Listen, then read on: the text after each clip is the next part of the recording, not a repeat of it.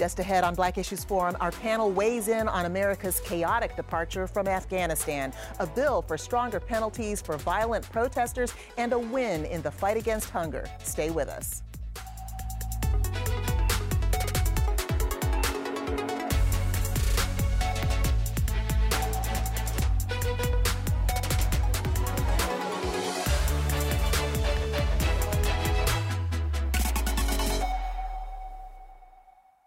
Welcome to Black Issues Forum. I'm Deborah Holt-Noel. The #1 topic of conversation this week, the United States' chaotic departure from Afghanistan. After 20 years in the Mideastern country on a counterterrorism mission, over $2 trillion spent, more than 20,000 U.S. soldiers and officers wounded, and 2,300 dead, President Joe Biden announced on April 14th he would make good on the previous administration's deal with the Taliban to pull U.S. and NATO troops out of Afghanistan by May 20th, before the 20th anniversary of 9/11. The world has been horrified by the scenes and stories of both innocent civilians and Afghan allies to the U.S. attempting to flee the country by any means necessary, while the Taliban swiftly moved in and claimed victory and possession over the country in a matter of days. Our panel is here to give their perspectives, and I want to welcome Lameshia Whittington of Advance Carolina, political analyst Steve Rao, and Harold Eustace of the Forsyth County Republican Party. Thanks so much, all three of you, for being here. And this morning, I want to start off with you, Harold. You are a U.S. Army veteran, having served with honor combat missions in Afghanistan with the 101st Airborne Division. Were you surprised by the disturbing scenes we've all witnessed over the last several days? Yeah, I think I was surprised. I think everybody was surprised on some level that this went so poorly. I am for getting out. Most of the guys that I serve with, that I've talked with over the last several weeks, are for getting out. And so the issue is not that. The issue is kind of what happened. And to see it go down like this is really unfortunate. I think it of course, for a lot of us, it goes right back to the guys that we lost over there. Just all the things that happened there. I was there in 2009. It was a very chaotic year. I was on the Pakistan border with my team, and it was a tough year. And we did a lot of missions with the Afghan army, and they were embedded with us, and they were less than stellar. Without question. Well, expand on that a little bit, because I think that the American people, even though we've heard so many different reports, here you were actually over there. What can you share with us about the terrain, about the preparation of the Afghan army, that to help us understand the challenges that Americans were facing over there in trying to help? Yeah, I think the biggest challenge is the American military is good at training Americans, and the Afghan culture is about the most opposite of a culture you could have on earth from the United States. So just the cultural sort of difference in American soldiers trying to teach Afghans, saying, you need to be in formation at 08, and Afghans don't have their perception of how time is important versus how we think it's important is just culturally different. Every bit of trying to train them, it seemed not to work when I was there. And there was a trust issue there. I mean, because there were issues where Afghan soldiers were reported of killing American soldiers. So those instances really eroded trust. And I just don't know how well they were actually trained. It looks like it. And I think the other thing is that the Taliban had 20 years of fighting American soldiers to get better at actually fighting. So the Taliban is well-trained, well-equipped, and, we saw what happened. And this was understood. Lameshia, let me ask you, you also have a personal connection with the war effort in Afghanistan. Tell us about that connection and your thoughts on how the U.S. pulled out, and also just the desire to leave. Right. So first, just give an honor to Harold, really, just your service. Thank you. And to other service members. And just saying that in place of being a former military spouse of the United States Air Force and having a spouse that was deployed in Afghanistan, it was horrific. For many of our spouses, we understand the sacrifice, the investment our communities have always served. I have family dating back to the Revolutionary War. And so we understand that it is economic mobility. We understand that it's an opportunity for a better life, but it's also servicing our country. And that's the hope, right? That we are protecting our country. And so that's what was told to our service members and to the spouses was that, it was about stopping the Taliban from invading the United States again, to not repeat 9/11. But then it was the fear and the hurt of being on the phone and hearing the sounds of mortars that I thought were fireworks. And my spouse trying to hide that. The sound of bombs where there were civilians that the U.S. government would actually employ civilians from Afghanistan to work on the base. But as Harold mentioned, that tension of mistrust, because our goal as a nation was not actually to go in to rebuild the economy, it was to train a military. So you had folks still in poverty that just came out of the Taliban rule that is still weary of another foreign invader. That's how that we were seen. And so individuals would come on base and unfortunately, engage in violence and suicide bombing, and understanding that, I remember my spouse, we went offline and just hoping that I didn't get that call, but other spouses in our division did get that call. And so it's just understanding our purpose when we went wasn't about reestablishing the economy. It wasn't really about supporting the families in that sense. It was still families living in poverty and under fear of a new invader, while our folks were still servicing our country in a way that we felt was patriotism at the time. And so some of that has changed. But yes, it is hard for military spouses, and honor to our service members. Well, thank you for sharing that, and thank you for your courage as well. Certainly, Harold, for your patriotism and your service in the military. Steve, let me get you in on this, because the president's moves, the administration has been roundly criticized, but we knew it was going to be chaotic. Is the criticism justified, and where is it justified and where is it not? Well, I think the criticism, well, first of all, I want to thank Harold for his service to the nation. And, my late father-in-law was a U.S. Air Force colonel, and he always taught me you can't thank veterans enough. So I want to thank all of you who served the nation and those who lost their lives in defense of our country. But on that note, Deborah, I will say that I think the criticism, first of all, I want to say that President Biden had inherited a situation where President Trump had agreed already in May to pull out the troops. So I think we have to look at a president that's dealing with a lot of different challenges up front, from COVID to insurrection on democracy, and now Afghanistan. I think the criticism is warranted not only for this president, but for the three presidents before him on the strategy for Afghanistan. If you look at, President Bush really didn't focus on this. Then you had President Obama that did, to get out bin Laden, which was the objective, and he succeeded. But he kept the troops there. And then it continued with President Trump. And then slowly we wanted to get out. And the question, though, I think we have to ask ourselves, and I want to pick up on something Harold said, is the why. Why are we not succeeding when we go in with a foreign presence, military presence, 300,000 coalition forces, $1 trillion spent, 2,300 lives lost? And I tell you why I think it is, and it's a criticism of just U.S. foreign policy, is that when we go into a country without a legitimate, strong government, and we're not able to effectively train these individuals, and they're fighting for nationalism, the nation of Afghanistan's identity has been defined always by foreign invasion, whether it was the British, whether it was the former Soviet Union, and now the United States of America, right? And Afghanistan, I'll end with this. Over the last decade or 15 years, they've seen improvements in their economy. The treatment of women are more involved in the economy, healthcare. But still just not succeeding with the institutions of democracy.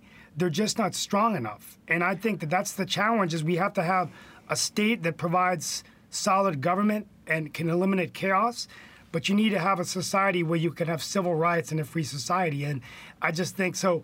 I actually now, even though with hesitancy, I think the president did the right thing, because it's going to happen sooner or later. Right, and the challenge too is just understanding that that's a completely different culture, and there's an American interest, there's a civilian interest to see things happen the way that they're happening here in the U.S., and that doesn't mean it's something that's going to be acceptable in another nation. I want to turn to this idea of terrorism, because the reason why we were there is to make America safer by trying to contain terrorism in another nation. But here we have in our own country the issue of domestic terrorism. It played out just yesterday in front of the Library of Congress as a North Carolinian threatened the area by saying that he had bombs. Now, he made it out alive, but I want to get your thoughts, and I'll open up with you, Steve, again, on where is our concern with regard to domestic terrorism and what's happening right here in our own nation? Well, I mean, this is a challenge that we've continued to see in terms of just, weapons out there, people manufacturing their own bombs. We had the insurrection on the Capitol where, property was being damaged and ransacked. And I've read studies that domestic terrorism is actually the worst threat to our own security in the United States of America. So, we've actually worked on, Secretary of State Blinken has confirmed and says that we are prepared for terrorist attacks from abroad, that we're better prepared than we were in 9/11. And the data and intelligence shows that. But I truly believe that we are not prepared for terrorism here. I mean, there's mental health issues in terms of why people are doing this. Why are guns and weapons and ammunition, semi-automatic machine guns getting in the hands of these folks? Well, let me take off on that and get a question to you, Harold. Are we in jeopardy here in our nation with regard to domestic protection and protecting ourselves against domestic terrorists? How are we doing? Well, I mean, domestic terrorism has always been an issue in this country, and I think it obviously still is. But I also think the issue is, what do we define as terrorism? And that becomes this sort of political question, because it becomes this kind of political football where we're always looking to score political points. And I think that's unfortunate. What I mean by that is, even the person yesterday that had this bomb threat, they're saying, well, he had some posts that may have shown he he voted for Trump. I mean, what is that? Half the country voted one way or another. I just think it's unfortunate that that's where we look at stuff. And on the other side, I think. But he was down there threatening. He was actually in the act of threatening. Right. The country have to be vigilant on, anybody that makes a threat to anyone, any of our citizens, no matter what their political affiliation is or isn't, doesn't matter. Right. So yes, I think it's important that we stay vigilant there. Absolutely. Thank you, Harold. We're talking about violence in our own nation, and the North Carolina Senate could soon vote on a bill to impose tougher penalties on violent protesters during demonstrations. Legislators say House Bill 805 would protect businesses from the kind of destruction that occurred back in the summer of 2020 during the protests in the aftermath of George Floyd's murder. Others are concerned that this is an imposition on First Amendment rights. Let me start off with you, L.A. What are some of the pros and cons of this legislation if it goes through? Sure. So I don't see any pros, right? So let's be very frank. When we talk about domestic terrorism, we talk about the state of our nation. We saw what happened and occurred at our Capitol right at the top of this year. That was an example of a riot, domestic terrorism. What we're seeing across the United States right now, and it is predominantly GOP, let's just be frank, lawmakers in 34 states have introduced 81 anti-protest bills, and more than 400 bills with provisions that restrict voting access have been introduced in 49 states. So 400 anti-voter bills in 49 states. So North Carolina's 805 is just a part of the strategic attack on civil liberties, on our right to protest, our right to assemble. This legislation, let's be very clear, there are already laws in place that protect property damage. This does not expand that protection of property. So then that's gaslighting and a complete smoke and mirrors to say, oh, this protects against incidents of damage against bodily harm and damage to property if the law already exists. I'm going to put a few elements so that we can really ground what 805 is about. One, it increases protesting to a felony level that would actually require 16 and 17-year-olds, if they are charged, to go into adult court. for, guess what, a felony conviction that impedes their right not just to vote, right, if they're convicted, that also eliminates their ability for Pell Grants, employment opportunities, and the like. This increases felonies for our children. And the language riot in this bill is simply too vague. It actually doesn't define the activities of what would consist of a riot. It gives the discretion and the authority to a law enforcement on the ground to determine what they see fit as a riot, as long as it's 3 or more people. That means that the individual doesn't have to be responsible for the harm to property. They can be in proximity. They can be out past curfew. It's too vague, especially when we see in the wake of George Floyd and the murders of Breonna Taylor and George Floyd, state-sanctioned violence, our communities already don't trust because of state-sanctioned violence. And so this bill, absolute problem for our communities. Harold, you're a lawyer. Is the language too vague at this point? Can they tamp it down, narrow things down? No, I think the language is great. I had a conversation with some of the authors of this bill yesterday, and there was a lot of effort made in this bill with lawyers trying to make sure that this bill was done right. And I think it is done right. And, you know, I take exception to the whole, it's an anti-protest bill. This is against rioting, against violence. We saw, you know, $1 billion in damage nationally, and damage all around the country from these riots. You know, nothing wrong with protests, but from riots. And this is not a political thing necessarily. This would be, you know, what happened in Charlottesville would be the same as, you know, what happens in Portland. And it's just any sort of rioting and damage. It's important to protect business owners. There are many minority small business owners who were affected by rioting. This protects them. So this is, to me, this bill is written correctly. And I think this bill actually is a little different than some of the other bills in other states. I think it's written more precisely. And I do think some of the other states do have some issues of vagueness, but I don't think that's true here. Do you think, L.A., that what Harold has said in terms of how careful the legislators have been in crafting this would be of any comfort to those who you certainly have worked side by side with in some of the protest activity? Absolutely. And so, you know, as a member of the North Carolina Black and Brown Policy Network and with ACLU and other really like on the ground groups such as REPS and Emancipate NC, it really impacts our rural communities, our people. Elizabeth City has been protesting for 100 days and no damage to property or bodily harm. We didn't see this legislation, and I'm quoting actually Kerwin Pittman and some other groups on the ground that said, we didn't see this type of legislation when individuals took to the street after a Duke game or after a UNC Chapel Hill game. We only saw this legislation after uprisings and protests. And here's the thing, the riot language, plain and simple, we've been engaged, we've had conversations with legislators around this. Here's part of the problem. The discretionary of rioting being vague means that churches who are marching to the polls, guess what? The wrong governing law enforcement body on the ground can deem that a riot. Divine Nine, fraternities and sororities who are strolling to the polls, that can be deemed a riot. Now, sporting games and folks who do take to the streets, that can be deemed a riot. What is the limit? And at this point, it is an anti-protest and an anti-voter bill, especially when the fact remains it impacts and impedes and takes our ability to assemble and unify and protest, which is our historical right. Our ancestors and elders have done this in the civil rights. That's how we gained our civil rights legislation and our Voting Rights Act. And that is tampering on our ability to have our constitutional right to speak, assemble, and to be with one another.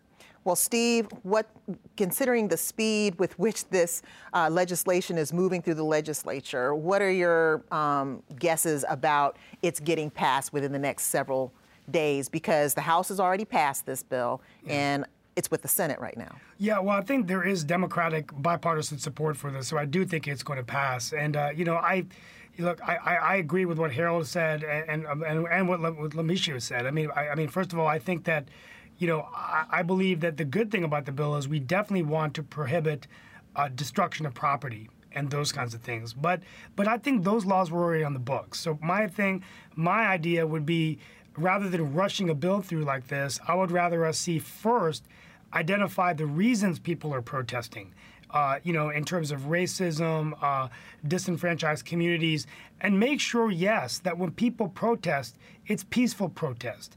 And to let any city know that if you're coming in and you're bashing glass in a restaurant or you're damaging property or you're using something that you shouldn't be using, that you should be charged with the crime. The problem is that a lot of the protesters have been peaceful, and it's been outsiders who have been able to come in and inflict damage. And there was just really terrible damage that occurred in many cities in North Carolina. So nobody wants that.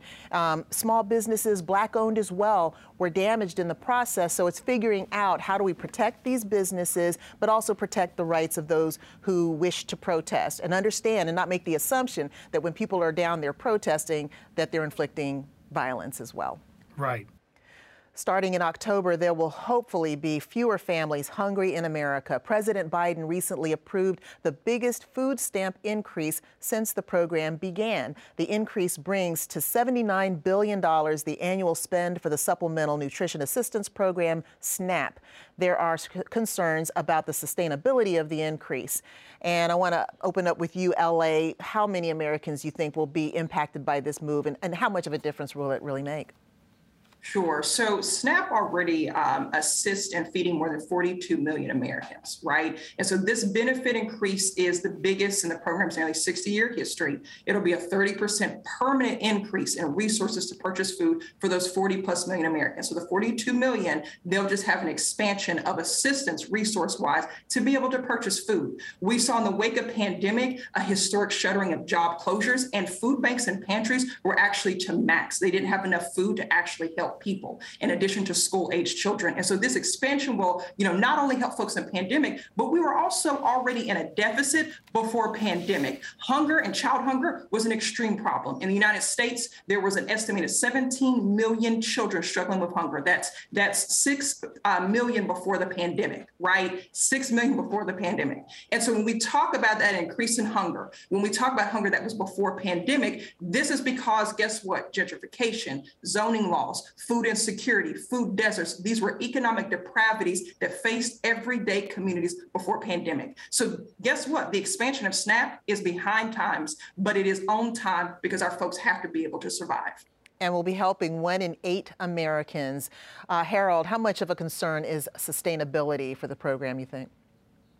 I think it's a big concern. I think the issue is this is the type of program, to me, that's pushing what I would say is a socialist agenda by the left to go toward guaranteed income.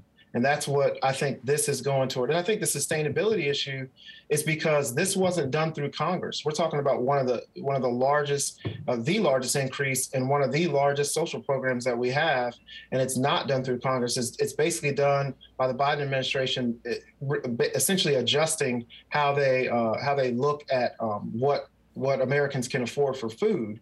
But what that does is it increases the program by doing that. And I think that's what the issue is going to be of making these massive increases in these types of social programs without Congress and without the voice of the people. And the reason they didn't want the voice of the people, because they know that the people don't want guaranteed income from government, essentially going out, through various different forms that are guised as good, but ultimately will be to our peril, I think. So the guaranteed income that this increase should have gone to guaranteed income, you're saying? No, what I'm saying is this is a form of guaranteed income because it's a permanent increase.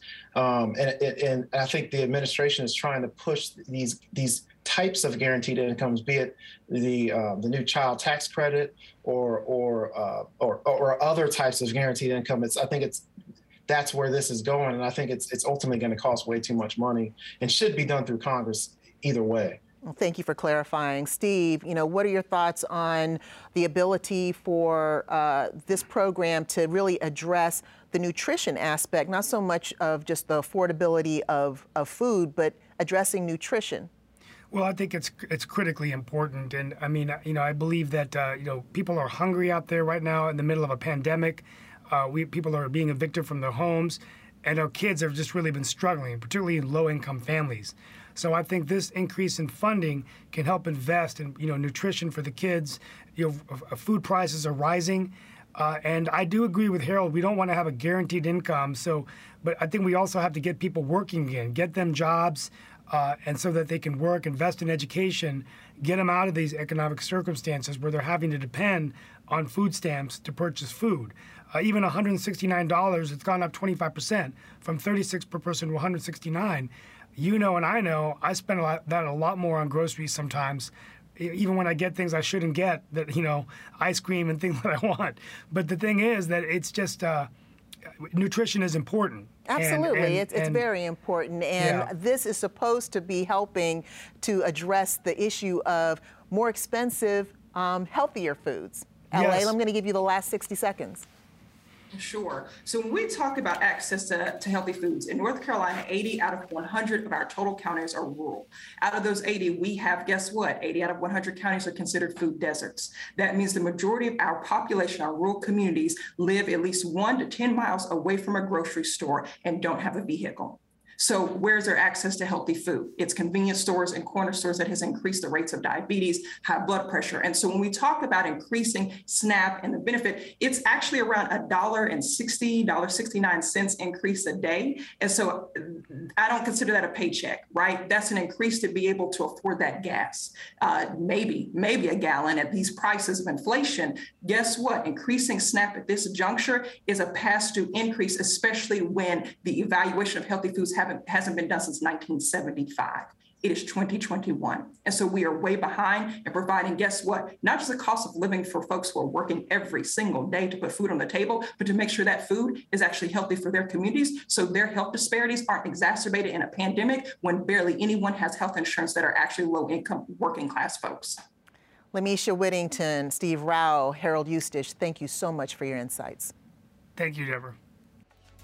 I want to thank all of today's guests. We invite you to engage with us on Twitter or Instagram using the hashtag Black Issues Forum. You can also find our full episodes on pbsnc.org/Black Issues Forum or listen at any time on Apple iTunes, Spotify, or Google Podcasts. For Black Issues Forum, I'm Deborah Holt Noel. Thanks for watching. Quality public television is made possible through the financial contributions of viewers like you, who invite you to join them in supporting PBS NC.